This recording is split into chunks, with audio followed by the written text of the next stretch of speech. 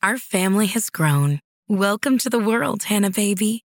Introducing a new collection, Hannah Soft, made with Tencel. It's so breathable, with stretchy comfort for all of baby's first moments. And it's cool and gentle on their skin all year round. Entrusted Hannah quality for your most precious gift. Hannah Soft, made to last. Shop now at hannahanderson.com.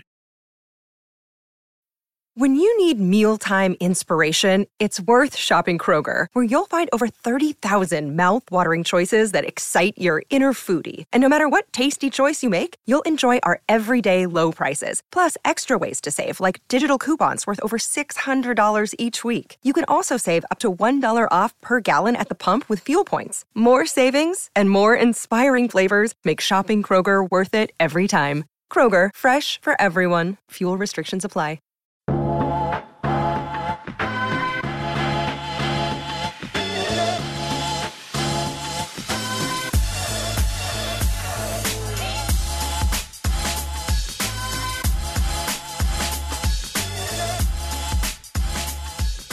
Hello, everybody, and welcome to the No Bad Dogs podcast with me, Tom Davis, the podcast where we love, live, and work with dogs. And today we have a very special guest on, Zach Skow. Is it Skow or Skow? Skow. Skow. I knew I was going to butcher that. Zach Skow, and Zach is the founder, if I'm correct, of Marley's Mutts. Yep. Cool, man.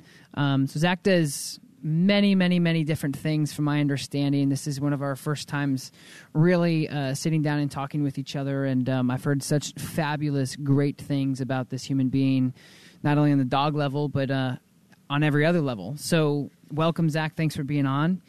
And why don't you just tell me a little bit about what you do right now currently in the dog world?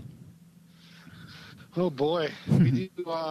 We do a lot in the dog world. So Marley's Mutts Dog Rescue, which is the primary organization, which I founded in 2009.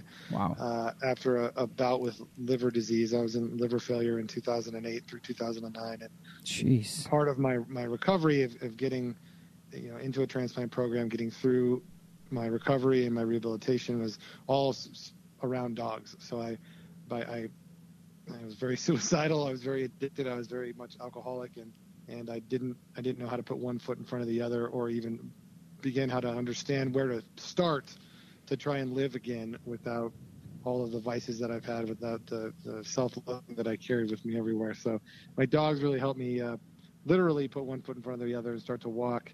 Helped me start to get my mind focused on something other than all this dangerous poison that was happening in between my ears. And that's how Marley's Mutts started. It was just me fostering dogs. I'd been working with the Humane Society for 3 years prior. And when I got out of the hospital, a couple months in the hospital, when I got out, it was just fostering dogs to keep my mind on something other than wanting to kill myself, other than focused on the way I looked, the way I felt. I was yellow and 140 pounds, and I had a catheter in my back, and I was just a sick dude, and wow. So we just started with fostering. It was just, I just surrounded myself with dogs and tried to get up and walk and do all those things I needed to do to qualify for a liver transplant, wow. So let me just, that's a lot. Let me back up just a little bit so I can, not only for anybody out there that wants to hear your story, but for myself as well. Let me back up just a little bit. So you had liver failure because was it just like a disease that you had? Acute alcoholic hepatitis. So Okay. I drank myself into liver failure at 28 years old. 20? I started at 28. Oh. So I started to turn yellow. My belly started to swell up. There's a condition called ascites, and I did everything I could to steer clear of that diagnosis, or to completely ignore that diagnosis. I laid out in the sun so that I wouldn't look as yellow. I wore baggy clothes so you couldn't see my belly. I wore shades so you couldn't see how yellow my eyes were. I stayed out of the hospital. I mean, I was in full liver failure for 3 months before I actually went into the hospital because I just couldn't face the music, Yeah. And that's crazy. So the liver failure happened, and that's not easy to get back from. as well as you have, and then after that, I think I missed how did obviously dogs are great for anything, but recovery for sure. When did the dogs come in, for your recovery? Was it something that you knew that you had an issue at the time, and you're like, did you want to get better at that time in your life? Like, where was your head at? Well, at that time, the only thing we were focused on as a family was getting me a liver transplant. So it was really just my dad and I living up here in Tehachapi, and I'd been in the hospital for 2 months. I got admitted to the comprehensive transplant program at Cedars-Sinai, and the whole goal was to stay alive long enough to qualify for transplant. I had an 86% chance of death within 90 days without a liver transplant. So I was as sick as you can get. And so I wasn't expected to make it 6 months. But if I wanted to survive 6 months, which is just to get you eligible, in order to be eligible for transplant, you have to have 6 months of sobriety, verified sobriety. So, I got home and things got worse before they got better. I went through full opiate. I got addicted to opiates in the hospital, got addicted to Dilaudid and morphine. And so I had to go through that experience. And that was really, my dogs really helped me get through that, because it was so fragile, and it almost killed me just because I was so fragile. I couldn't go to the bathroom for myself. I couldn't really walk. I had ammonia on my brain, so I couldn't really stand. I had no balance. And my dogs, the experience of going through like a 2-day long withdrawal, my dogs were in my bed with me and helped keep me grounded. I was full hallucinations. I was seeing serpents and the devil and like all kinds of crazy stuff. That's it was crazy. An awful experience. Yeah. That's real. Like you kind of see stuff like that in movies, but I don't think I've ever met anybody that actually has gone through something I hadn't like that. slept for like 3 or 4 nights. I didn't sleep for a long time. When I got out of the hospital, I was so addicted that I convinced my dad to drive me to the hospital several times just to get shots of dope, just because I was hurting.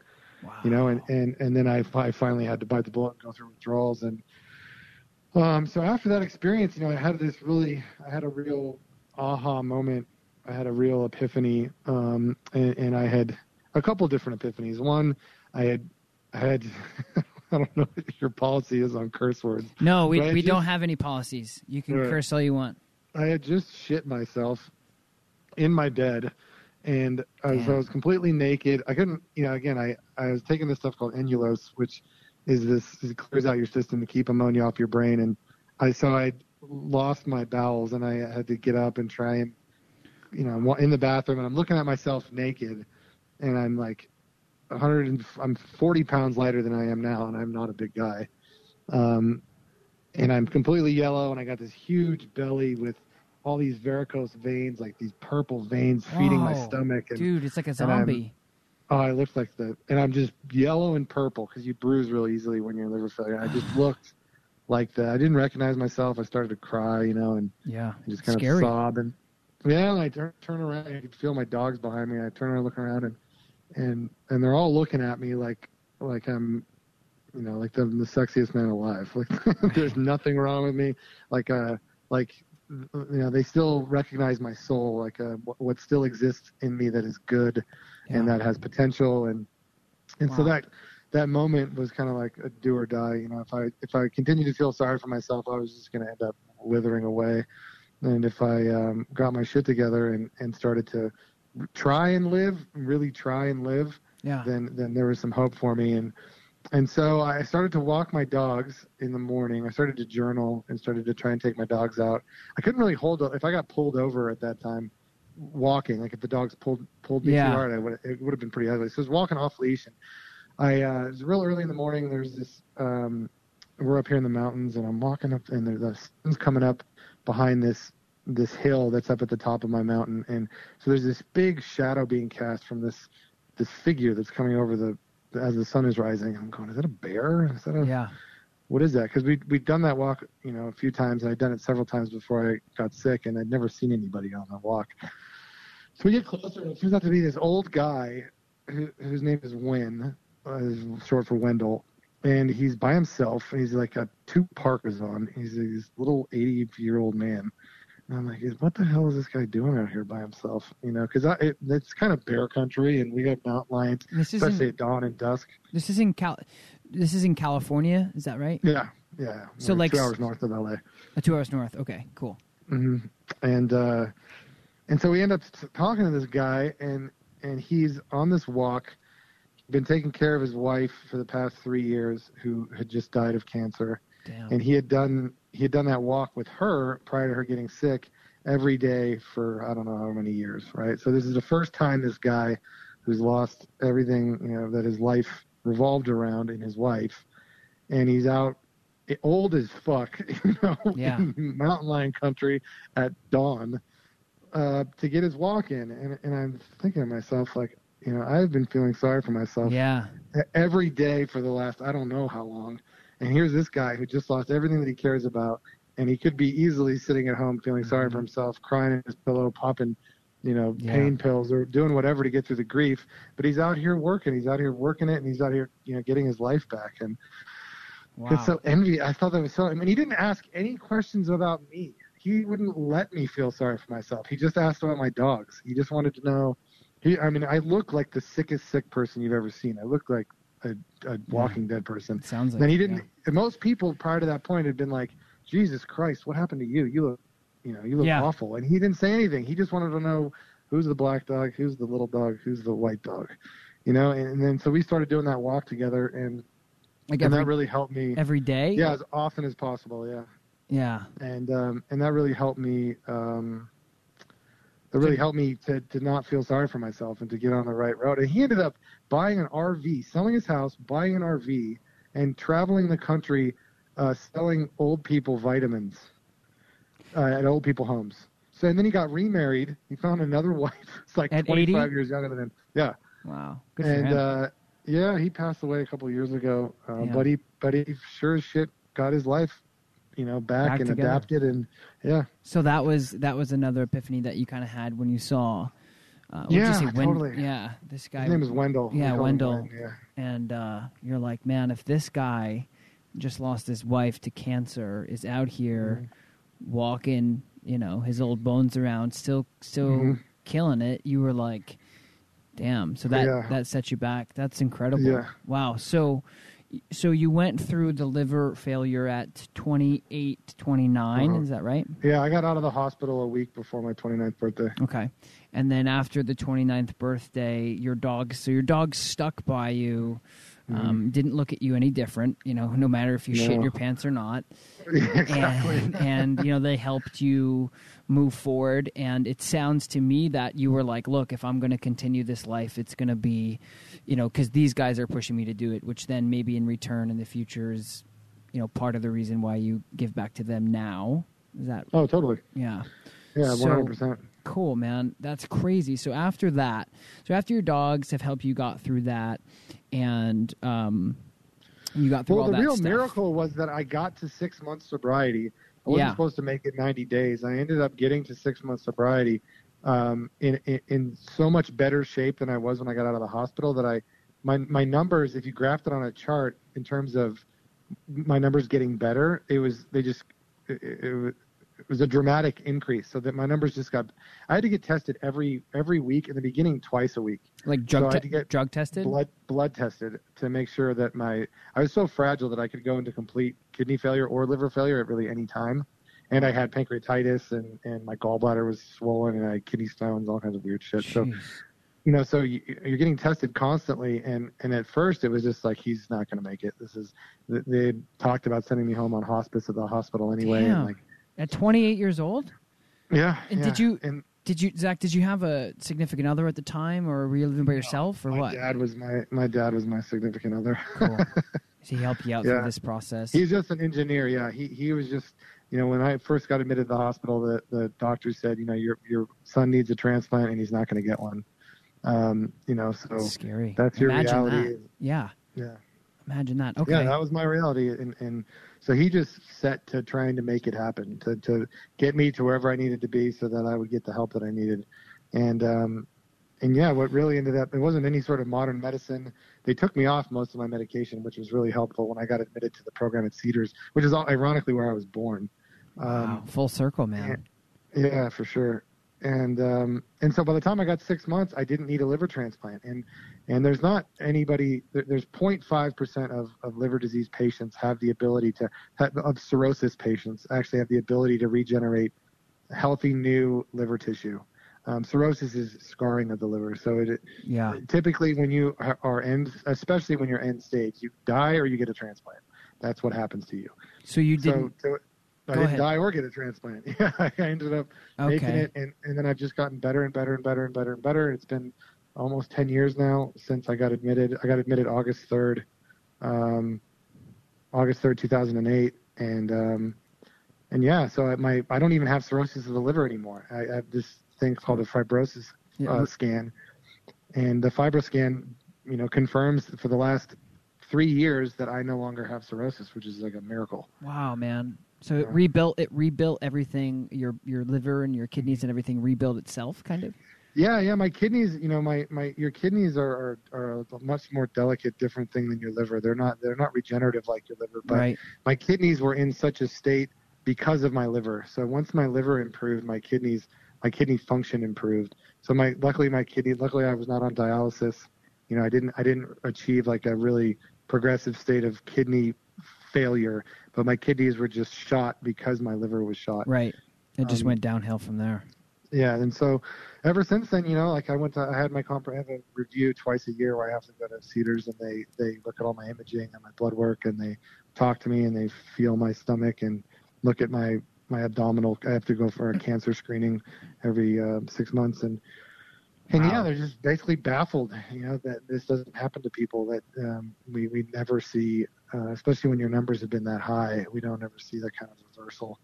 So I'm definitely a lucky dude. And it wasn't because of modern medicine. It wasn't because of, it was definitely because I'm in a program of sobriety, and it was definitely because I found purpose in life. It was definitely because I'm plugged into something greater than myself. It's definitely because I have a God of my understanding, which I'm not ashamed to use the word God, even as an atheist. Growing up profoundly atheistic and agnostic. I'm not afraid to talk about God, who has nothing to do with Jesus, who has nothing to do with Allah or Buddha, or maybe has a lot to do with all of them. Yeah. But having something. Yeah, there's a higher power. Right. Having something in your life that you are plugged into that isn't you. Wow, dude. That is, that's the podcast, everybody. No, I'm kidding. That's pretty remarkable, though. That's a story in itself. That's insane. Well, before I forget, congratulations and all of that, because that is, you probably were mentally just, ready to just not be here anymore, I could imagine. Oh, man, that's the thing we should talk about, man, because everyone hears my story, they go, oh, what a courageous... what a strong guy. And it was the opposite of that. There was very little I can see that self-born strength coming from me. I didn't wake up every morning and go let's seize the day. Right. It was more like, if my dogs don't get my ass up out of bed, I'm just going to, very little, like I had lost all fight. My focus was on, especially in the beginning, was just on trying to be high. I didn't want to be around, and I just didn't know how to live with all the feelings that were coming up. I didn't know how to address all the shame. I couldn't stand myself. I couldn't look in the mirror. It was like, if I didn't have my dad, and my dogs, then in the program, there would be no me, period. This would not, if this whole spiel, this whole life journey depended on my stick-to-itiveness and my gumption, we would have failed within week one. Wow. So your dogs and your dad, saved your life. Yeah. When you're, I don't ever want to, be in that position, but I'm sure that there's a lot of people out there that, know somebody, or, what's going through your mind when your body is literally shutting down. And well, it's interesting. It's interesting what goes through your mind. There's a level of vanity that you're combating, like your cultural vanity, which you don't realize how central vanity is to some of how you perceive the world until you look scary. And when you look scary, physically scary. Yeah. And when how you look affects other people in a visceral way, it's a weird position to be in, because you don't want to be out in public. You don't want to, it makes it hard to even try to get better because it freaks people out. I mean, it was tough for me to go to meetings because people were so taken back by the way I looked that they didn't want to get close to me and get close to somebody that was going to die. It was very real. It was very, very, very real. I mean, I had a difficult time talking. Sometimes I didn't know where I was. Sometimes I was very, very weird looking. How long did you look like that after you were out of the hospital?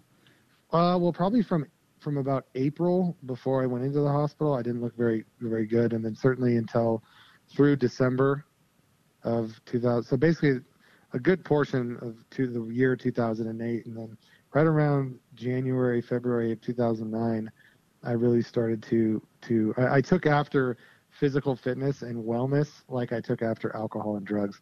I did everything I could I worked out every night because I finally gotten the ability. At first I could barely walk. So you had to walk and then maybe hike, and then you can jog, and then you can run. Mm-hmm. And then, so at that point, 8 months after diagnosis, I could run. Yeah. And so I was starting to do things so I got rapidly better. Like that's the thing that impressed me the most about the human body, is just how truly quickly you can metamorphosize what you thought was a rut that you'd be in forever. Yeah. Because of how you felt. How quickly if you apply yourself, you change the way you eat. That's a big thing that they don't ever really talk about when you have liver disease. They'll talk about salt. Don't eat a lot of salt. Reduce your red meat consumption and try not to eat, processed meat. But they don't really talk to you about what you can do proactively to help yourself, and how much fiber you need, and how many vegetables you need, and how you shouldn't be eating red meat, and how you shouldn't cut out salt, and how you shouldn't eat sugars, and complex carbohydrates, which are all processed in the liver, and all these things that you need to stick away from, or else you're going to stay sick. Yeah. And we have such a terrible diet in this country today that I think 95% of people that are in liver failure don't ever even have close to a shot of getting better, because they don't realize that the potential even exists. If people knew from right out of the gate that, hey, listen, you're in liver failure, here are the things you can do that will really drastically affect your life. You can get out and move. You can move your body, walk, jog, do whatever you need to do. Get on a stationary bike, walk your dogs. And then radically look at what it is that you put in your body. If you put shit in your body, you're going to get shit out. And when you're that fragile, when you're so fragile that, I ate a handful of McDonald's fries like 2 months after I got out of the hospital. And just the salt content in that sent me into basically like an episode of liver failure, where my stomach started to, when you have ascites, when you're in liver failure, your stomach fills with bile and blood that your liver isn't processing. So you have this huge 9 months pregnant belly that's swashing around. You can hear all the liquid in it. Damn, and then you have to crazy. You have to get it drained, which is called a paracentesis. So they cut a hole in you, stick a big ass suction tube in there, and suck all the shit out of your body. And if you drink salt, if you consume salt, that condition worsens considerably.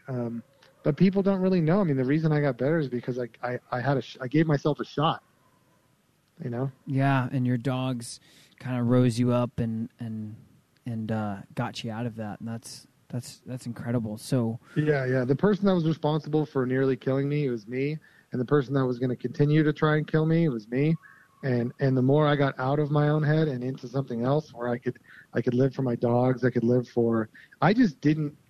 The brutal truth of it all is I just didn't think I was worth saving, but my dogs did, and my dad did. Right. That's incredible. Yeah, no, that's incredible. I could see, there's a commercial that could partially mentally relate to anybody out there that's listening, that maybe they can get a better visual. There's a commercial that really hit home with me once, and it was I want to say it was Budweiser, one of those bigger beer brands, and the owner and the dog were hanging out. It was just like a bromance type thing, and he went out with his buddies, and it was like this montage of him drinking and then him not coming home because he got into an accident and his dog waiting for him. Yeah. Dude, and for me, I was like, and I don't drink and drive like ever, and I encourage people to never do that. However, it happens every day. And Totally. that for me, even though I don't do it, was like so emotionally, because your dogs are depending on you or looking for you. And so that's kind of what it was like for you, it seems. My dad used to tell me every day before he would leave the hospital, every night before he would leave, he would tell me, son, you got to come home. I can't get Tug to come in the fucking house. meaning that the dog is sitting on the driveway, looking down the driveway, waiting for me to come home. Dude, yeah. So he would tell me that every night, hey, kiddo, I need you to come home. I can't get Tug to come in the house. That's enough. That would be enough for me, I feel. And I think I like mentally with my love with dogs, if somebody were to say your dog wants you to come home or they were sitting there crying and waiting, I think I would be able to. I say that, but I haven't gone through a fraction of the shit that you've gone through. But it's weird when you're possessed with like the demon of addiction.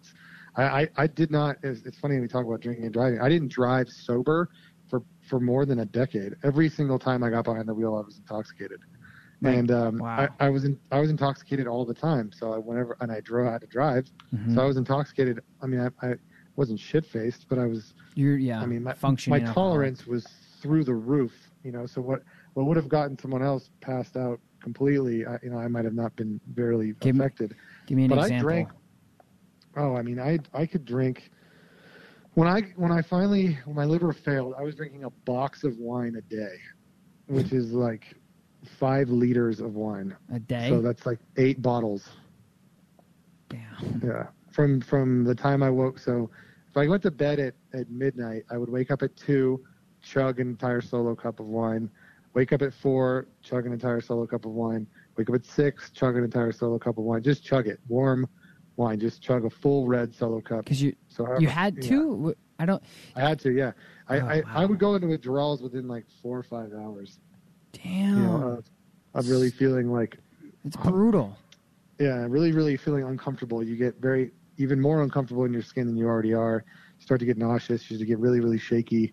And then the longer you wait, the worse it gets. There's an intense kind of paranoia. There's this feeling like, you're just going to burst. You really, really shake like crazy. You get real sweaty and vomity, and like, you just, you know what you need. I mean, as an alcoholic, you just don't ever get to that point. You try to make sure that you're covered, that you have alcohol to get you through. You plan out your whole day based around. It's just like narcotics. I mean, if you're dependent on heroin, you're going to plan out your day to get the fix you need so that you can subsist. And that's how it was with me. I always knew how much alcohol I had. I always knew where I had it hidden. I always knew who I could count on for help. I always, Yeah, that's fucking crazy. Wow. Okay, so Marley's Mutts came out of all of that. And how did you decide? I know that your dog saved your life, which is beautiful. How did you then decide that you were going to create an organization that is dedicated to saving dogs that are in danger? Yeah, it was pretty. Everything was organic. I didn't plan on this. This is not what I wanted to do in life. I wanted to be a fighter pilot. My dad's an aeronautical engineer, so that's what I always wanted to do. And cool. Just one thing led to another, and we had been rehabilitating large dogs. Every other rescue at the time, this is 10 years ago, were breed specific, or the vast majority of them were breed specific. So we had some here. We have a Doberman rescue, and then we had there was a golden retriever rescue, but there's nothing for mutts, which I spent a lot of time in the shelter working with the Humane Society, and everything I saw were pit bull mixes and Chihuahua mixes and American shelter dogs, So my dog Marley did such a great job helping me command a pack, helping enforce the rules. He kept his harmony. He was the dog possessed everything I wanted to be. It's funny how my interpersonal dichotomy, like the person who I wanted to be and the person I actually was totally manifested in my dogs. So Marley was everything I visualized wanting to be.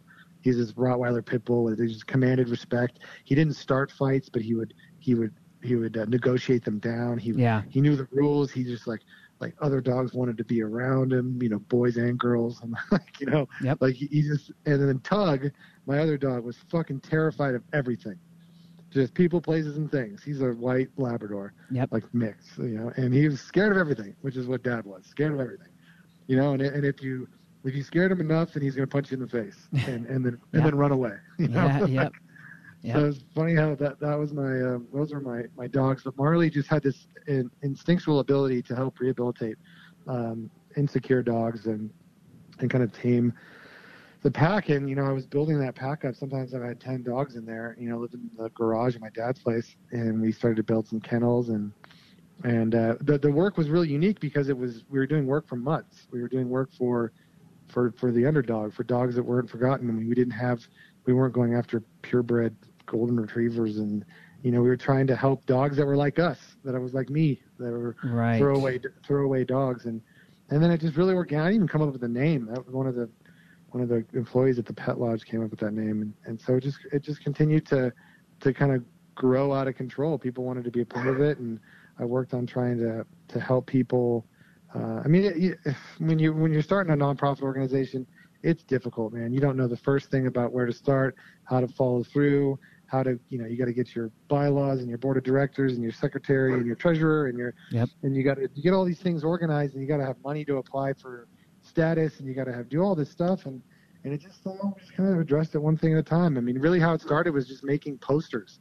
I made adoption posters with good pictures and ridiculous stories that would, so I tried to humanize the dogs through these funny stories. And I just it wasn't pre-social media. I just didn't use social media much then. So I just put my posters up everywhere. They're all taped them to walls and to windows everywhere. And that was my routine. I'd add dogs to my pack, get them adopted, and then post adoption flyers all over town. And then that worked, and people started to take attention. And I had little tin donation receptacles all over town. I panhandled at AA meetings for adoption for adoption money, spay and neuter money. For spay and neuter money, and it just continued to grow. And then we started to add programs. As the years went by, we added the first thing we added was a therapy wing, or an educational wing where I would go out and bring Marley and talk about the challenges of being a pit bull in today's society, and let people really humanize the breed, because he's a black, intimidating looking pit bull, and I bring him to schools and all over the place and tell my story, and then that's become the Miracle Mutts program, which we have our own curriculum called Pledge, Positive Leadership and Empathy. What is this program now? I missed it. It's called Pledge, Positive Leadership and Empathy for Dog Guardians. And so we take that out to kids all over the place and to different institutions. We've been to over 120 different nonprofit organizations and schools where we've brought our team of therapy dogs that we use for education and for. These are all dogs that have been certified through our organization. So they've been CGC certified and then therapy certified as Miracle Mutts. Miracle Mutts. That's what I was looking for. Yeah. To go out through our community and educate and really just so what's promote the human canine bond. That's fantastic. So the Miracle Mutts is your own therapy dog course? We therapy certify dogs. So say you've adopted a Marley's mutt and you want to get that dog therapy certified, and so certified to go into different institutions and places, schools, wherever to educate or be therapeutic. You have to go through our training course with Liz Cover, who's our Canine Assisted Activities Director. You have to pass the Canine Good Citizen certification, and then you have to put in 40 hours of community service in any of our programs, which we have a 12-step program at the Mission. We have Barks and Books, which is a reading program for kids with developmental disabilities. We have programs at New Advances for people with disabilities, at Mountain Pathways, at any that's great. Any place you can imagine, we go. Any place you can, the juvenile hall, any place you can bring dogs, we do it. And do you guys do the same protocols of like TDI, Therapy Dog International? Essentially, yeah. I mean, what you have to do in order to become therapy certified is the same baseline certification that everybody needs, which is your Canine Good Citizen, which is a 10-point test that requires you to demonstrate your proficiency. And then to follow through on that proficiency, in order to become therapy certified, you have to put in 40 hours of actual therapy work, where you're going out in the community with our team to schools and all these different places. And then different dogs get different designations. So some dogs we can't bring into schools for autistic kids because it's too overwhelming. Yeah. Some dogs we can bring anywhere. They get different labels, different levels of proficiency, and So yeah, we apply by all the same guidelines. That's fantastic. I actually got asked to do a talk about not necessarily therapy dogs, but how dogs make the workplace and academic place just a better environment, I guess. And so I'm gonna go and do that, and that's gonna. We take our dogs to finals. Good. So our dogs go to finals week at BC and CSUB, Cal State University Bakersfield. That's awesome. So the kids are stressed out of their minds. They can go to the little puppy petting zoo and take a deep breath and get the test done. That's fantastic. Yeah. We also did we raised a therapy dog for Hoffman Hospice. So our big local hospice company has one of our dogs, Maggie, who lives there. Wow. And we're working on a funeral home also. Yeah, I've done that before. I trained a dog to do like I guess therapeutic type work at funeral homes. Yeah. And sometimes that's be a dog, right? Like exactly. Be present, not too hard. Yeah, just live and don't jump on everybody. Pretty much spread the love. Yeah, that's really, really cool. And then you're also involved. I was talking to John, I Pity the Bull, last week, and you're involved in the Positive Change program. Did you create that as well, or is that something that you kind of joined in on? Or no, that's our program. So Positive Change, which is our inmate canine training program, is Marley's Mutts program. And so we looped John in probably a year ago, maybe a little more than a year ago. We've been doing it for 2 years and, I don't know, two years and a quarter, basically. Yeah. And, that was the whole team, helped make that happen. Lisa Porter, who's one of our head trainers, and Leah Marquez. And it's something we were trying to do 4 years ago after our buddy Robbie got out of prison. He adopted one of our dogs, and we tried to get a variety of different institutions that just weren't ready to commit. And then so finally we had an institution that was ready to commit, and we jumped on it. Awesome. And then with such a great group of trainers, we've got programs in 4 different prisons. Corcoran State Prison, which is one of the most notorious prisons in California, which is high security level 4 180 prison, which is the most secure in America. Yeah. And 2 other max security prisons, North Kern and Wasco, and then California City Correctional Facility. We're also working on a juvenile program here in Bakersfield, and also another program that we're really trying to get started here locally at the Tehachapi State Prison. So yeah, we've been doing that for almost 2.5 years now, and we've rehabilitated hundreds of inmates and hundreds of dogs, and it is by far the most wonderful thing I've ever been a part of in life. I really truly feel like I found my calling. I think John, to a degree, also has. To just watch. He's a great dude. To be able, he's an awesome dude. I owe him 5 compliments throughout the course of this interview. I promised him. I my love that compliment level has to meet his compliment level. Yeah. No, he's a great guy, and that's the thing that Positive Change has done, is just brought a lot of really wonderful people together who want to make a difference. Yeah. And John drives like 3.5 hours to get to Corcoran. Program starts at 8:30, so he leaves his house at like 4:30 in the morning. Yeah. And same with Angela Aiden, who's a wonderful trainer. She is coming from Santa Barbara area, and all the prisons we go to are far away for us, and that says a lot about their personality. I mean, think about it. They're driving 3 to 4 hours to prison to help, that's crazy. Yeah, it's weird. There's no place I'd rather be. Right. And I'm fairly confident that our whole group would say that. There's no place that I would rather be than inside of a prison working with these dogs and these men by far. I mean, there's nothing that blows my hair back more. There's nothing that I feel more strongly about as far as being when you finally whether it's religion, whether it's your family, whether it's Mother Earth, whether it's the great blue sky, whatever it is that you connect in, that you truly feel a part of, when you feel a part of something greater than yourself, like the work that you do not only has purpose but instills hope in other people. Brings when you find yourself able to bring light into a truly dark place of yourself, of your own vulnerability, of really where your own vulnerability and your own expression of yourself brings people hope and light. There's nothing like it. There's nothing like being a person like myself who's grown up hating myself for so many years, having such a deeply worn neural pathway of self-loathing, that to actually use my self-loathing, my experience to help, strength and hope, what I've been through to bring hope to other people is like a true confirmation of oneself. It finally lets me know that I'm okay with who I am, that who I am, it can still be inspirational, that who I am is okay, that who I am is can make the difference in these people's lives. And if I continue to open up and I continue to share my experience, then it's only going to get better, and there's only going to be more of an impact. And like, it really, the connections that we make in prison are so, are so amazing. It's some of the most profound connection you can have in life. It's a type of like unique love. It really is. Yeah. And I was talking to John about it too, and he was saying that you guys are in some pretty high security prisons. And now, Zach, are there any pushbacks that you get from the inmates? Because some of these guys just don't give a shit about anything.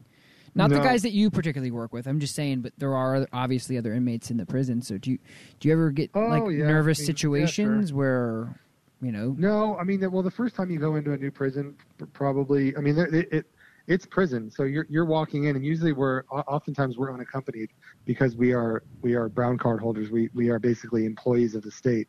So we accompany ourselves to the facility. So you're not even protected by security? Really? Depending on which prison we're at now. Damn. So we'll, depending Savage. when we're at Cal City, we're not, and when we're at Corcoran, we always are. Yeah. But still, we are. I don't know. Sometimes when we're on the yard training, where every inmate that's on the yard, which can be hundreds and hundreds of inmates, sometimes they'll line up against the fence. They'll watch us doing stuff, and like at California City, I remember one time where they were hollering at a lot of the guys in the program, trying to poke fun and make fun, and then by the end of it, they were like, "Wow, this is impressive! Look at what these guys are doing. Nice. This is really, really cool." So the level of respect that the program has inside of the prison is pretty much second to none. The guys that are involved in the dog program won't let anything bad. Won't let anything bad happen to the dogs, but they generally are better behaved in terms of dealing drugs, having conflicts. When the dogs are on the yard, they cease and desist. The whole yard, or just the guys you work with? No, the areas that whenever the area of the prison that the dogs are operating in, the guys are much more conscious of what's going on. They're much more respectful. The pods are cleaner. Drug dealing is minimized. Incidents, meaning violent incidents, are decreased. Like, there's all kinds of byproducts of having the dogs on the yard. Do you think that's because dogs just bring a certain humanity to people, and they get distracted by some of the things they're surrounded with? Yeah. Totally, and also because the people that are in the program are respected. So a lot of the guys we have in the program are people that are respected within the institution. And so the other thing is that they're all working outside of their race. So if it were an all-white program, then we would have problems. If it were an all-black program, we'd have problems. But This is the only program really within the facility where on the yard, but within visibility, everyone can see people working together. Prisons in California are strictly segregated. Yeah. Very strictly segregated. The Northerners, Southerners, blacks, whites, Asians, they're separate. So our program is very much so diverse, and so it's really the only place that out in public you can see people of other races working together. And I'm sure the people that work, or the administration of the prison, they notice that and appreciate that. Yeah, for sure. It definitely increases communication between correctional staff. One of the main reasons being because a lot of them adopt the dogs. A lot of the correctional staff adopt the dogs, and they're just working more closely together to fill the dog's needs. That's cool. So that means that they're communicating better, and they're the real goal is to like humanize these guys. I've had a number of different epiphanies throughout the course of this program where we have 3 million people incarcerated. 3 million people, which for the most part are going to be kept in this vicious cycle of, or this, are just parked at the end of a life cul-de-sac that won't let them go anywhere. And there are some exceptions, right? Like some people have the ability to upwardly move, or most of them downwardly move. But what they really are is you got 3 million sources of potential that were just complicit and stagnating. Yeah. We're just saying we don't want any of these people to have a future necessarily. We're going to make it very easy for you to go back to prison. We're not going to prepare you to be released. So that and the other funny thing is that these guys are so poorly prepared for when they are released, and we have all this new legislation that's releasing these guys early, and they're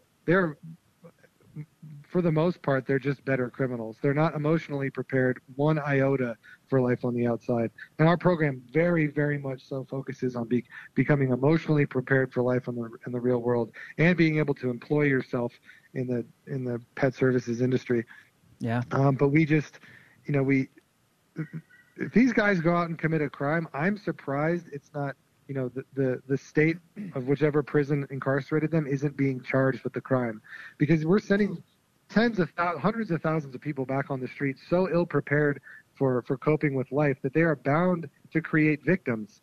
And those victims, it's hard not to say that the state itself is responsible for those victims, is partially responsible for those victims. Clearly an individual carries out a crime, and that crime is for the most part on them. But when you don't give them much of an option at surviving, at just baseline survival, it's a vicious cycle. And that's and I think there's so many gray areas, and I think it's just in society in general. But when you're dealing with, it's tough playing God sometimes and telling people where they can live, where they can't, how long they have to stay in this one room. It could be 20, 50 years, and it's a very gray area, I think. We're spending $47,000 a year per inmate in the state of California to employ these people. We're employing an astronomical amount of correctional people and probation officers and all these people associated with just huge industries of employment, and all these industries are industries with great retirement and pensions and stuff like that. Oh, yeah. All around just incarcerating people. And if we're not preparing them in any way, shape, or form for their release, or very minimally, and I don't know, we're due for a considerable overhaul of the criminal justice system. We've been overdue for it for a long time, and I think a critical cog in that process is having dog programs at every prison. Yeah, John and I were kind of talking about it a little bit, and there is a difference too when these incarcerated prisoners are actually released. There is a difference in the statistics of them actually coming back, and they actually get a good, decent job and continue to work with dogs, is what John was saying. That's really totally. That's so sweet. Yeah, we have a number of guys that are absolutely going to be kick-ass trainers when they get out. And yeah, that's the whole thing. Is part of it is hope. I mean, if you incarcerate someone for 15 years, most of our guys have been in for more than 10 years. So if they're incarcerated for that long with really no hope for what they're going to do when they're released, I mean, how many of them can become short order cooks and air conditioning mechanics? Like it's just not possible. But within the pet services industry, it's a $100 billion a year industry, right? With everything from welfare, animal welfare to shelter work, to rescue, to Petco and PetSmart, to training, to whatever. There's all these potential opportunities. And even if they didn't become dog trainers, just the emotional awareness required to be an effective trainer. I mean, what we stress is dog psychology, which is a focus on one's own energy. And if you're not being brutally frank with what you're feeling, you're not going to be an effective dog trainer. If you're not identifying your fears, if you're not identifying your anxieties or whatever it is that you're feeling inside, if you go into trying to train a reserved, borderline feral dog into coming out of its skin, you're sure shit not going to do that. If you're neurotic, over self-focused, stressed out, you have to identify what you feel. Take some breaths, press the reset button, talk to somebody about what you feel before you want to circle back with your dog. And that's something they just don't do in prison until our program. And I think, too, from what I've seen, I got into the dog world very organically as well. And, I really felt as if, what I do now is still an organic, like, I'm doing this because it feels right type thing. And I think that some of the feral or aggression or aggressive or, more or less reactive dogs, or let's just put it this way, dogs that are unwanted because of their behavior, we'll call it that, to make it really easy. I think people like the people that you're working with, or like I know myself, and people who have been in, you know, some pretty shitty places that understand where these dogs are at mentally, knowing, hey, you know, it's not always rainbows and butterflies for these dogs, and they're acting this way for a reason. And I think when you work with intent and passion, and especially with animals, because there's a lot of, I do a certification program at my facility as well. I certify dog trainers for the Animal Behavioral College. So I basically polish up at the end of their literature work. Cool. But there's only, I guess my point is there's only, there's a limit and the end of the rope of, you know, reading all the information about the dog's behavior, but actually having intent and working with the dogs emotionally and passionately, I think really makes a difference. And some of these people that you're working with are very, very passionate. I'm sure after your program of, you know, I'm this dog's only hope. I got to do this. Mm-hmm. Yeah, they genuinely intuitively connect with the dogs. Yeah. Like I don't know that I don't. This is a double negative for you. I don't not believe in animal communication. I genuinely believe that there are certain people that can, you know, kind of intuitively relate, connect, share information with animals. It's not something I'm capable of doing.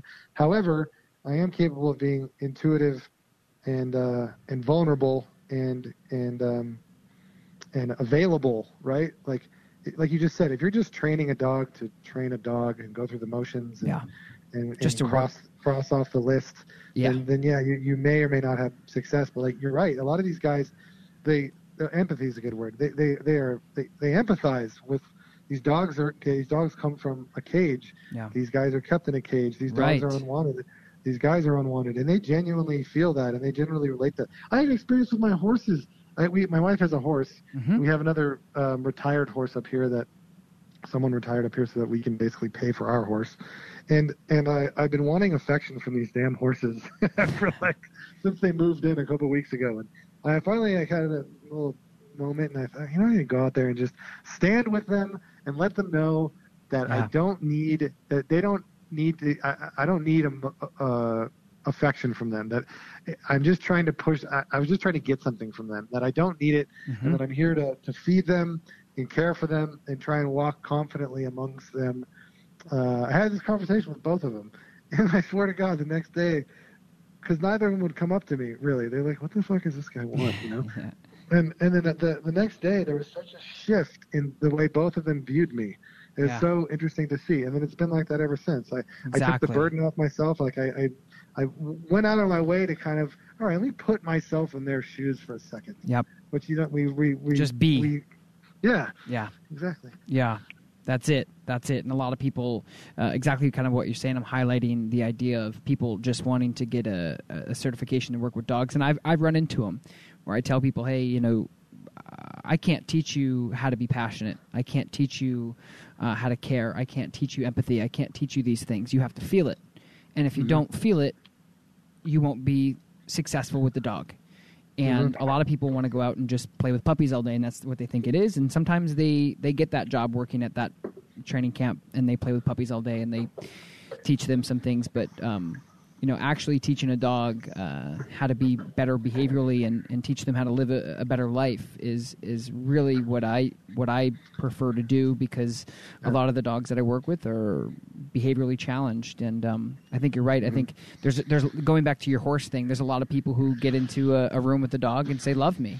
You have to love me because I love dogs and I'm good with dogs. And I'm having a hard day too. Life is shit has hit the fan. Hug me. And you know, I've had a hard day at work, and I need some sort of affirmation. Yeah. And like, have you had the experience that your dogs really show you what you're afraid of, or you know, that's my experience, especially lately, in an effort to be more empathetic to working with certain difficult dogs. I have realized that the energy I'm bringing forward isn't at the place I want to be. Yeah. And that it's not something even that I can fix immediately. That I'm going to have to do my best in this moment. But then I have much bigger things in life in terms of fears that I've allowed to resurface that I have to address if I'm really hoping to be the best me. So this happened recently, like the other day, working with one of our dogs ironically, it's a boy whose name is Bliss. And he's the opposite of blissful. He is a pain in the ass. Yep. And I really realized, like, hey, Zach, you've got some fears bubbling up. This dog is clearly picking up off of you some anxieties, fears, anxieties, whatever people feel comfortable using, euphemistically. Yep. And let me really know, like, I need to go back and get within myself and focus on what I'm afraid of, acknowledge it, and deflate the air from it. Yeah, I think to answer your question, I think dogs, my personal dogs, they definitely show me things, and I think they just slow things down. I think that's kind of like what you're saying is, anyway, my perspective of it is they slow things down for me, which means if I get, really excited about something, or I get really sad, or really, something, if my attitude or my behavior changes, they usually stay the same, and it grounds me a bit. Like if you get a really great phone call from a big opportunity, or you get a really shitty phone call from somebody saying, a really shitty thing, they're kind of just like, on either end of the spectrum. And that's really helped me a lot too. And I think the clients that I work with, the dogs that I work with anyway, have definitely helped me, remain grounded. And, the owner will come in and say all of these bad things about the dog, and the dog and I are just looking at each other like, okay, when you're done, we'll start working together. Yeah, I see that a lot. Isn't that funny how working with you, not to be so judgmental of people, because it's our nature to be like, God, that person's an asshole. What a dick. Wow. Or this, I had an interaction with so and so or whatever, and God, what a dick, what an asshole. As opposed to like, boy, what must that person's life be like? What must their day be like that causes them to behave like assholes? It all transfers. Yeah, for sure. Yeah. I see that a lot. If a dog comes in a certain way, I know exactly how the person is. And I've actually been really registering that a lot mentally, that if the dog comes in a certain way, chances are the person is going to be exactly what they played out to be. Well, what I also mean, though, is like we have a tendency to say, if someone's a jerk or that person is an asshole. And sometimes the dog comes in and they're reactive. We say, oh, this dog is an asshole. Yeah. And so by having to be, because I don't have a choice, the line of work we're in, I can't look at the dog as being an asshole. So you have to really kick in your empathy, and you have to say, all right, well, what might this dog be experiencing? What really put yourself in their shoes. So what it's done is given me a lot more tolerance for actual assholes in the world. Definitely. I can think of what must their day be like, what must their life be like that has brought them to this point, as opposed to focusing on just how their negative energy affects me. Definitely. I mean, I tell the shadow trainers that I work with on a daily basis to really watch that. And that's the thing I've started to develop, and that's why I love talking to people like yourself and John and other people within the industry that think similar to what I do. Is I tell my shadow students, don't watch the dog, watch the owner. Don't worry about the dog. The dog will follow whatever you do later. Don't worry about that. The dog you can fix. Just watch the owner. And somebody will come in and they'll be, blah, blah, blah, blah, blah, and my neighbor's dog and my old dog, blah, blah. And then all of a sudden you look down at the dog. Story. Yeah. My neighbor's dog, my old dog, my past dog, my other dog. And I'm like falling asleep, and I'm like, oh, wait, can we start now? And then same thing, like I had a guy come in the other day. The dog was super reactive, just typical flat-collared leash dog, just reactive. I think it was like a shepherd. And the wife it's always role play, right? So the wife was like, oh, this is really scary. I can't walk. We're expecting, so on and so forth. Very typical. And then the dad's like, well, I really think that the dog should defend himself and stick up and tell another dog off and bite another dog if they get in his space. And I'm like, oh, this explains a lot, Yeah. So people, you're exactly right. It's empathy of, okay, slow down, take a deep breath. What's really wrong here? What's really wrong? Yeah.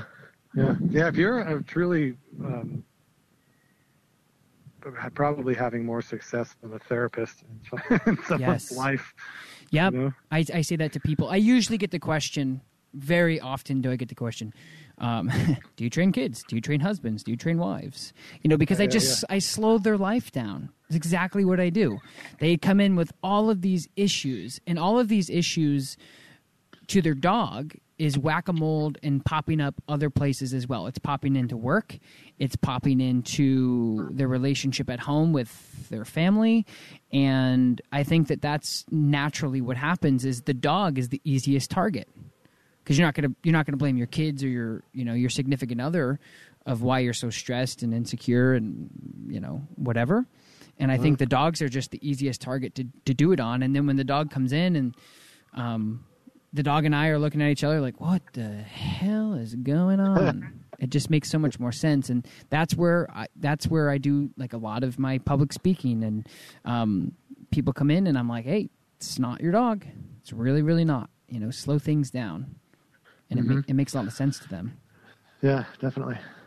So, all right, man. Well, I appreciate you so much for jumping on the phone call with me today, Zach. And I'm going to let you go. I know you're a busy man. You got a lot going on. So you guys... Yeah, this was fun, man. I appreciate it a lot. Yeah, no worries. And then like John and I talked before, if there's ever any opportunity or room out in California for me to come watch some of the programs you guys do, I'd love to do that. And for anybody out there that wants to kind of see a little bit more of what Zach does, you can follow him at Marley's Mutts, and you can follow the Positive Change program on Instagram too as well, right? Yep. Yeah. Marley's Mutts on Facebook and Instagram. I'm just Zach Skow on Facebook and Instagram, and then Positive Change, PAWSITIVE on Facebook and Instagram. And yeah, man, if you want to come out here, we have a rescue ranch that we are developing and populating, and we have extra bedrooms out there that will shortly be filled with furniture. And if you want to come out and come, check out the prison, one of a variety of different prisons out here, or work on how we amend our curriculum or anything like that, man, we'd love to have you. Love to, man. Thank you so much. And thanks for being on the show. Congratulations with all your success. And, it's a true inspiration to hear your story. And we'll talk soon, brother. Yeah, thanks, buddy. I appreciate it, man. All right, Zach. See you, man. So thanks again, Zach, for joining the show. And thank you guys at home or in the car, traveling on an airplane, for listening to me banter with my friends in the dog industry. If you haven't yet, subscribe to our YouTube channel. Smash the subscription and download button on our No Bad Dogs podcast. And thank you guys again for following along. Talk to you next time. Our family has grown. Welcome to the world, Hannah baby. Introducing a new collection, Hannah Soft, made with Tencel. It's so breathable, with stretchy comfort for all of baby's first moments. And it's cool and gentle on their skin all year round. Entrusted Hannah quality for your most precious gift. Hannah Soft, made to last. Shop now at hannahanderson.com. When you need mealtime inspiration, it's worth shopping Kroger, where you'll find over 30,000 mouth-watering choices that excite your inner foodie. And no matter what tasty choice you make, you'll enjoy our everyday low prices, plus extra ways to save, like digital coupons worth over $600 each week. You can also save up to $1 off per gallon at the pump with fuel points. More savings and more inspiring flavors make shopping Kroger worth it every time. Kroger, fresh for everyone. Fuel restrictions apply.